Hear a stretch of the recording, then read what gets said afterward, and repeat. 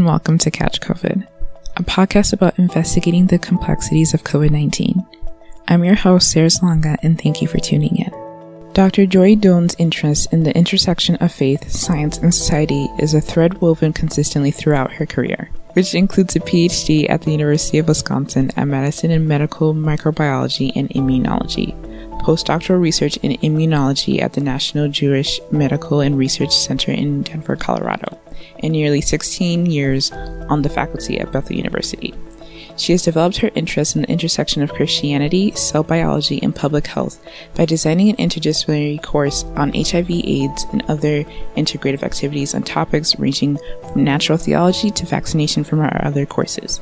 From 2017 to 2019, she was a SCIO visiting scholar in the Oxford Interdisciplinary Seminars in Science and Religion, Bridging the Two Cultures of Science and the Humanities program, where she began research on the implications of the molecular mechanisms of the evolutionary model of creation for our understanding of God's goodness. Thank you for joining me today, Joy. This is the first episode that I'm doing. And before we jump into talking about vaccines, I just wanted to discuss a little bit about Interfaith Youth Corps.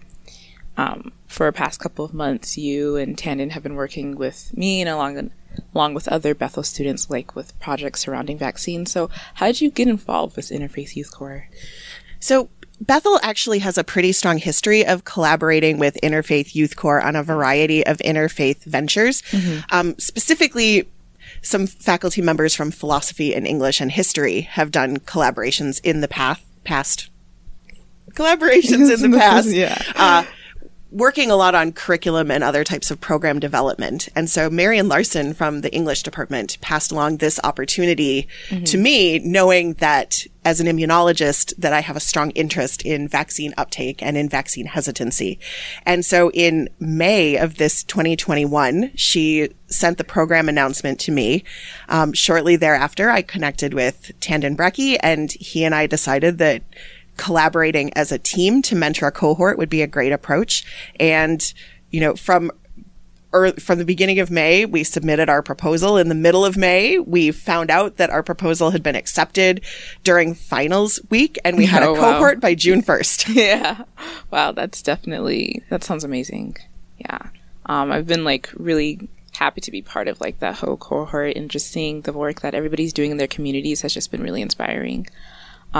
But moving into talking about vaccines, I think for me, one thing I've seen, just in social media and even here on campus, is people are having trouble understanding how vaccines work in general. So I guess that is the question: is how do vaccines work? So broadly, vaccines are like training camp for your immune system. Okay. So when we get sick for the first time with an infectious disease, whether it's COVID-19 or measles or the common cold or strep throat, our immune systems are kind of taking an exam, taking a final exam for the first time without having studied. So vaccines are training. They're a way for your immune system to study in a low-cost, low-risk environment. So most vaccines will take a piece of whatever that infectious agent is and introduce that into your body. And it's low cost and low risk to your body because these pieces of the organisms, they can't cause disease. They can't copy themselves in your body. They can't spread to other people generally. So it's very safe. And then your immune system says, oh, I see this thing and it's foreign and I'm going to develop a response to that. But it's going to be a strong enough response to be a training response and a protective response, but you're not actually going to get the disease. Okay. So that when the actual disease organism comes around, your body says, oh, I've studied this before. I have seen it, and now I can get it out of your body, hopefully without you even noticing. Oh, that's really interesting. And I think about getting the cold, common cold every year, and I'm we get, the vaccine for that. And I think I've learned that the vaccine for the common cold changes every single year. So that's the influenza vaccine. Okay. Yeah. So that like at present, there's not a vaccine for the common cold. There are lots of people. The kind of virus that causes the common cold, or the most common kind of virus, is called an adenovirus. And at the moment, no vaccines for that. But people are very interested in studying those. And I've actually seen some conference presentations where there are promising early results from animal models. But the influenza vaccine, that does change. It changes every year. And that's because of the genetics of the influenza virus. So that particular virus is even more subject to mutation than SARS-CoV-2, which causes COVID-19. Okay. And for that reason, the vaccine has to be swapped out every year. Okay. Another reason we do a flu vaccine every year is that the incubation for influenza is really short. So, even if your immune system has been trained to recognize a virus or a bacteria, it still takes a few days for it to ramp up and have an optimal response. So if the incubation period for the virus is shorter than that window for your immune system to kind of kick in, then you need fresh immunity every year. Okay. Wow. That is great to know, actually. You kind of mentioned this before, talking about like how vaccines are low cost, but in general, like how safe are vaccines?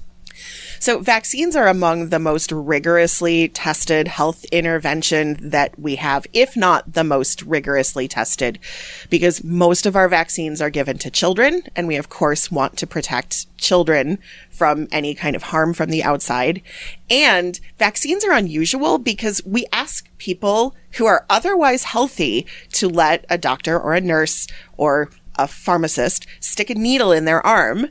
And it might make them feel lousy for a couple of days in the interests of future protection. So given that it's an intervention offered generally to otherwise healthy people, the standards for safety are exceptionally high. And so the vaccines that we currently have in use are extremely safe, broadly across all the vaccines that we utilize. And they're constantly being improved as well. So like the pertussis, the whooping cough vaccine that's given now is extremely different from the one that I received as a child, because the one that I received as a child used to cause in a fair number of people a pretty big inflammatory response, lots of arm swelling and pain, some fevers.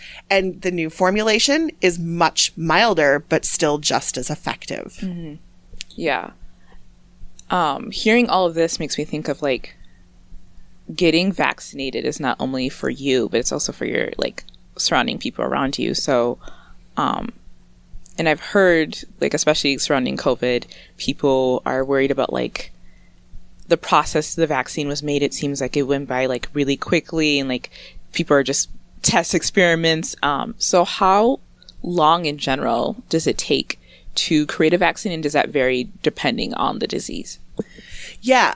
So first, you said something that I just want to highlight for a minute, which is that vaccines are not just about individuals. They're about community health and public health. Right. So you hear a lot of people talking about vaccines kind of the way we talk about, aspirin, or the way we talk about umbrellas, right? It's like something you put up to protect yourself or to make yourself feel better.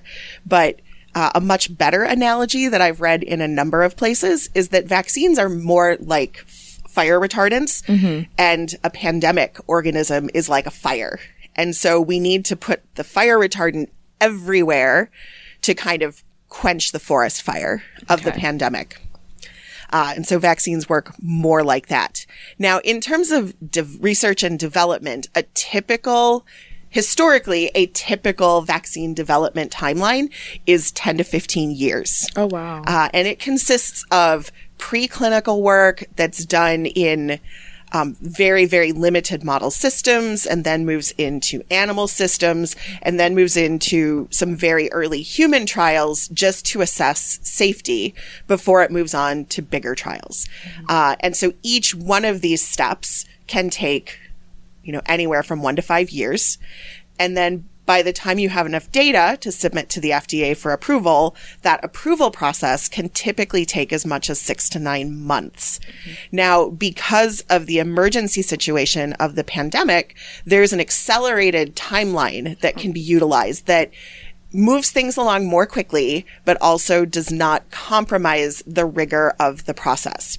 So one way that if you can call us fortunate in the middle of a pandemic, one way that we're fortunate is that coronaviruses have been around and we've known about them and broadly how they work for 50 years. So there are lots of other coronaviruses out there. Wow. So if I'm understanding this right, COVID isn't like a new thing. So the SARS coronavirus 2, which causes COVID-19, had never emerged in human populations before and had never been observed in nature before, probably because it had never jumped to human populations before. But there are many other coronaviruses that infect humans and other animals. So as a family, we've been aware of coronaviruses, what they look like, how they work, how their infectious process happens for about 50 years. And so what that means is that once we knew that COVID-19 was caused by a coronavirus, we could apply everything that had been learned about them for the last 50 years to this situation. So coming in, if you're trying to if you're going through a typical vaccine development process, you might not know what piece of the virus is going to be a good vaccine candidate. A good example of not having that knowledge is the fact that we don't have an HIV vaccine, even though it's been 40 years since HIV became known to the medical community. There are other factors that have prevented the development of an HIV vaccine, but one of them is that we didn't have any pre-existing knowledge to apply to that scenario. But here we have 50 years of pre-existing knowledge that tells us that, the spike protein is going to be the best target for the vaccine. And that takes a bunch of time off. And then additionally, we have a worldwide situation. So we have unprecedented collaboration and we have unprecedented support from various world organizations and world governments that have enabled various steps of the process to move along faster. So for example, early trials moved along faster because it's really easy, apparently, to recruit participants if you're in the middle of a pandemic and your life is strongly affected by what's happening in the world. Whereas if somebody wants to develop another vaccine for, say, whooping cough, people are like, well, why should I volunteer for that? I've got an existing whooping cough vaccine. Nobody around me has whooping cough. I don't know anybody who's ever had whooping cough. So I'm not going to do that. So it was easy to recruit volunteers. The FDA and the equivalent organizations in other countries accelerated their review process. So instead of working their regular days and going through data for 6 to 9 months, they've had teams of people who have been working essentially around the clock, evenings, weekends, you name it, to go through this data faster. And then when you have an emergency situation, we have kind of a special category of FDA approval called the Emergency Use Authorization, or the EUA, which enables a medication or an intervention like a vaccine to move forward without what we'd call a biological licensure agreement, or what you'll hear people talking about as full FDA approval. But in order to even get the emergency use authorization, there's a very stringent exploration of the risks and benefits of that intervention. And you can tell that the process is taken seriously simply by looking at what happened in April of 2021 as the Johnson & Johnson vaccine was launched. Right. And then as it became more widely distributed, there were reports of about 6 women who had developed an unusual kind of blood clot. And as soon as that happened, they paused the rollout to explore what was happening with that. So the process is taken very seriously and it's very closely monitored to ensure that the benefits are always outweighing the risks. If that ratio ever turns and the risks start to outweigh the benefits, everything gets stopped. Okay. Well, hearing that has been really reassuring because everywhere you go, I think a lot of people have said this vaccine, it just came out of nowhere. How safe is it if it just was developed and COVID just happened last year? How is it possible? And I think that kind of actually leads into my next question is, like, how effective are vaccines? Because you talked about full FDA approval, and, like, you'll see, I think with some vaccines are like 90% effective or 99.9% effective. So how's that percentage even determined? Yeah, so efficacy is a measurement, and it really depends on the clinical study that's done, what efficacy actually means. But it's a population measure. It's not a measurement for an individual person, but it's a population measure that sort of so if a vaccine has 90% efficacy, that means that there were 90% fewer cases of the disease in the vaccine group when compared to the control group. Okay. That definitely makes sense, because I was like, I don't know how these percentages are like taken, and like certain vaccines seem to be more effective, quote unquote, than others. But you also kind of mentioned this like way in the beginning, talking about the different types of vaccines, but like what determines the frequency of vaccinations? So the frequency of vaccination is complex. So there are some vaccines out there that really, if you have a healthy immune system, they're kind of one and done. So the measles vaccine is an example of that, where currently children today, if they get the recommended doses, they get 2 doses of the measles vaccine, one when they're about 18 months old, so between 12 and 18 months, and then one right before kindergarten. And that series confers lifelong immunity. And the reason for that is that the measles vaccine is a kind of vaccine called a live attenuated vaccine. And so live, meaning it's an actual virus, but attenuated, meaning it's been weakened so that it can't cause disease. But because of that, it creates an immune response that exactly 100% mimics, trains your immune system in the ways that would happen during a natural infection. And the measles virus is also very stable genetically, and so it's not going to change over time. There are instances where individuals will discover that their immunity has waned and they'll wind up getting a booster shot. But for the most part, one assumes that if you've done your 2 measles shots as a kid, you're immune to measles for life. Then there are other kinds of vaccines where the immune responses, by nature of either the pathogen itself or of the technique that's chosen in order to be both safe and effective, where the immune response just wanes over time. And that's really typical for an immune response to what we call immunological memory to just decline over time. It's a natural phenomenon that happens, in every case pretty much. So some reasons that you might need a booster is that the safest vaccine that is also effective creates immunity that just doesn't last forever. And that's really typical.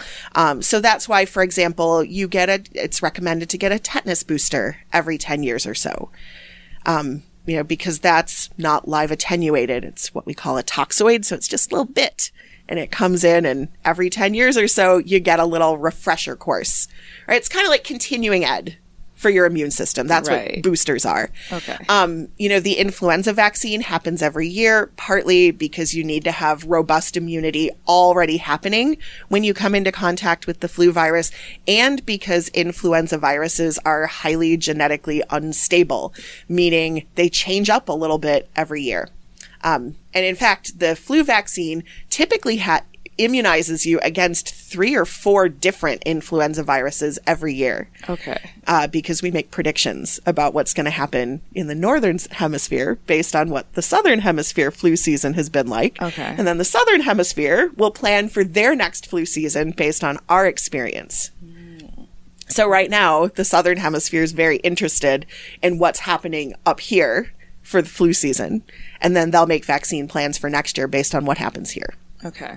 And this kind of reminds me of like things I've been seeing on the news, particularly about now COVID vaccines have just been like regulated for younger children. So this makes me wonder, in general, are vaccines geared towards like adults or young adults, or like does that have to change when it comes to like vaccinating children? So vaccine development is going to be based on the people who are at most risk of having a serious harm from an infectious disease.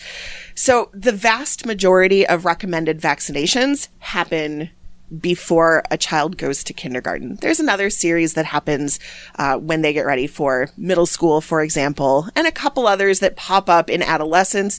But the vast majority of immunizations happen before a child ever goes to school. And that's because historically, vaccines have been developed in response to childhood diseases that cause significant harm or mortality for kids. So initial vaccines, like historically, the first vaccine program, if you can even call it that was out there, is like literally more than 500 years old. Wow. There are reports of strategies that were used for smallpox. We wouldn't have called it vaccination at that point, but there was enough known about how smallpox worked just by observing the progress of a person's disease and what happened to people who recovered, to make some guesses. And so people attempted to induce immunity against smallpox. The earliest reports are like 1,000 years ago. Wow. And so that was sort of a pandemic level situation, the way COVID-19 is now. But as we move into the 20th century, we see a lot of childhood mortality and a lot of childhood harm from diseases like diphtheria and polio and whooping cough. And so the people who are most at risk for a lot of vaccine preventable illnesses are people that are under the age of 5. So the timing of vaccine delivery is based on the time in your life when you're most likely to experience harm from that particular condition. So you'll give a kid a chickenpox vaccine and you'll give an adult a shingles vaccine. Oh, okay. Even though it's the same virus that causes both. Okay. So you wouldn't give a kid the shingles vaccine because a child generally is not going to get shingles. And an adult who's likely already had chickenpox, you want to help make sure that they don't get shingles. So with the COVID-19 vaccines, the population that was having the most and continues to have the most significant harm are the elderly. So people over age 65 really have a much greater chance of having long-term consequences or of dying from a COVID-19 infection. So that population was really the first target for vaccines.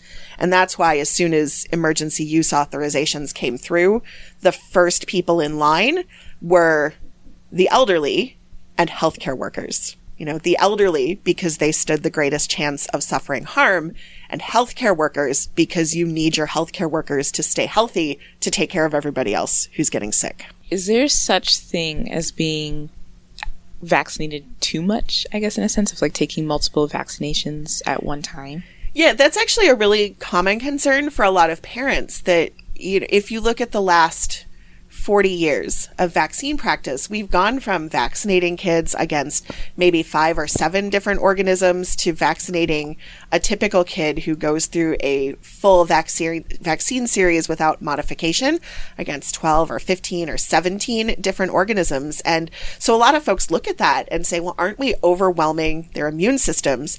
But interestingly, the historic vaccines that were used included lots more stuff, like whole viruses that had been inactivated, whole bacteria that had been killed, and it kind of like elephants stampeding through your immune system, right? With every vaccine. The new vaccines are much more targeted. So if you think of a virus, like I like to close my eyes and picture a virus or a bacteria as they're really bumpy. So if you picture like a basketball with a bunch of spikes sticking out of it, but every spike has a completely different shape, your immune system is not going after that whole virus. It's zooming in and picking off one of those little spikes. And maybe not even a spike, maybe just a portion of that. So modern vaccines typically are going to approach immunization by grabbing just the part of the virus that the immune system responds to, thus eliminating all of these other pieces that could cause a stronger immune response. So it's going to make the immune response more focused. But what that means is that my kids who are getting current vaccines, they're getting vaccinated against far more organisms, but they're getting exposed to far fewer what we call antigens.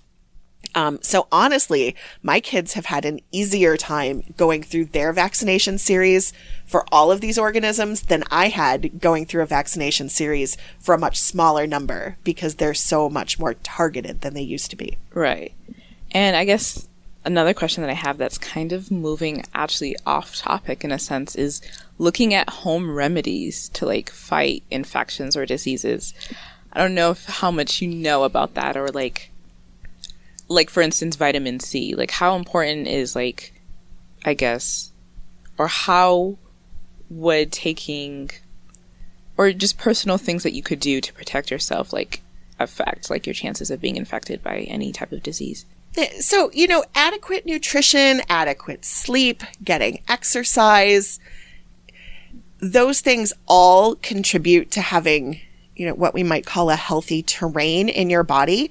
And it's not going to guarantee that you don't get sick, but it's going to ensure that the machinery of your body is working as well as it possibly can. Okay. We also have learned that viruses like SARS-CoV-2 don't necessarily discriminate in this case. So while there's nothing that you can actually do that will guarantee that you won't get sick, having a healthy lifestyle, having access to adequate nutrition, those are all really important factors to maintaining a functional immune system that's going to help you as best as possible.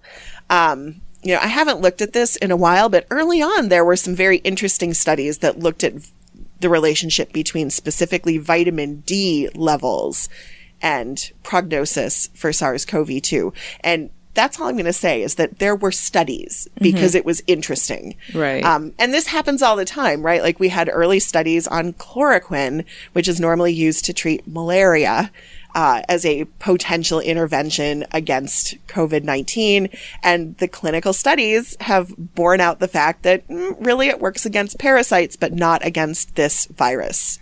Same thing with ivermectin, which is the deworming agent that's used in veterinary practices.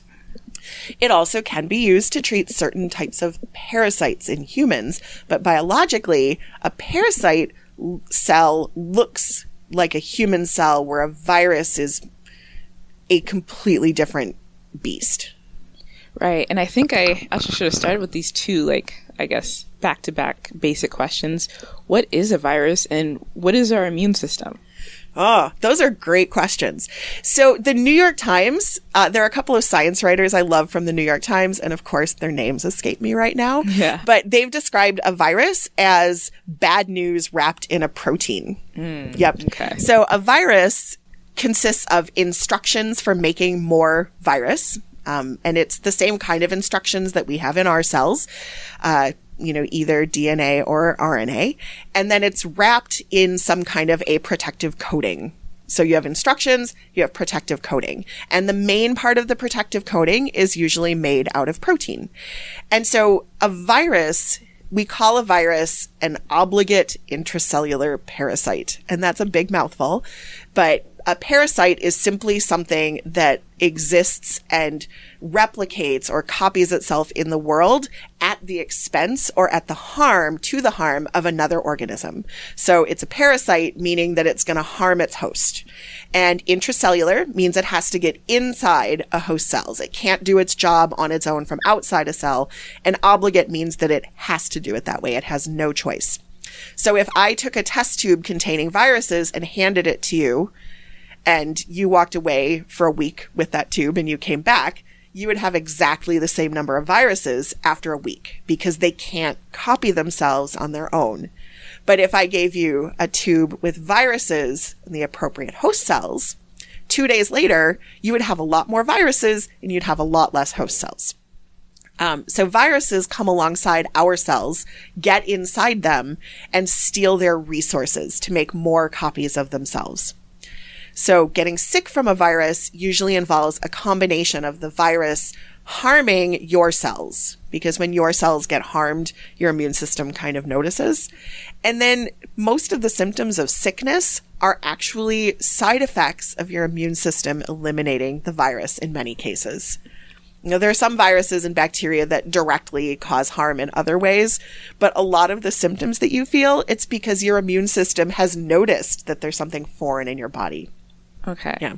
That is interesting. So our immune system is basically like our helpers in order to like combat viruses. Yeah. So your immune system has like levels of barriers. So your immune system has physical barriers to infection that help prevent infections from even getting in. So your skin, for example, is a fantastic barrier to infection from the outside. This is why we want to put antimicrobial agents on cuts, and why burns can be so serious, because they represent a portal where things that are outside can get inside, right? So we have physical barriers. We also have chemical barriers. You have enzymes and proteins in places like your saliva and your tears that can actually destroy potential pathogens before they infect your eyes or before they get swallowed. Your stomach is really acidic, which is why you can eat things without getting sick from bacteria that might just be hiding out there most of the time. And then we move on to the more advanced barriers of the immune system, which are your white blood cells.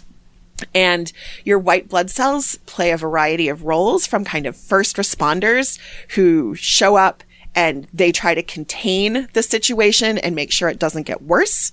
And then we have the kind of advanced responders, which are your B cells and your T cells. So when we think about antibodies, we hear about like antibodies getting produced in response to the vaccine or the virus. Those are part of the advanced parts of your immune system, and those get recruited and developed if the first responders can't take care of the situation on their own.